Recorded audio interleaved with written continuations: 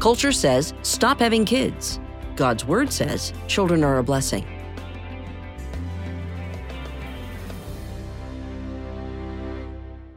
A billboard campaign in Oregon demands that people stop having kids. The billboards are paid for by Stop Having Kids, a collective liberation movement with radical pro-abortion and anti-human views. Some of their other billboards popping up around Oregon make such bold statements as, "A lot of humans wish they were never born." Perhaps people will consider opting for digital children in the future. At least that's what artificial intelligence expert Catriona Campbell believes. In her new book, AI by Design, A Plan for Living with Artificial Intelligence, Campbell predicts that virtual, digital children in the metaverse will become commonplace and embraced by society within half a century.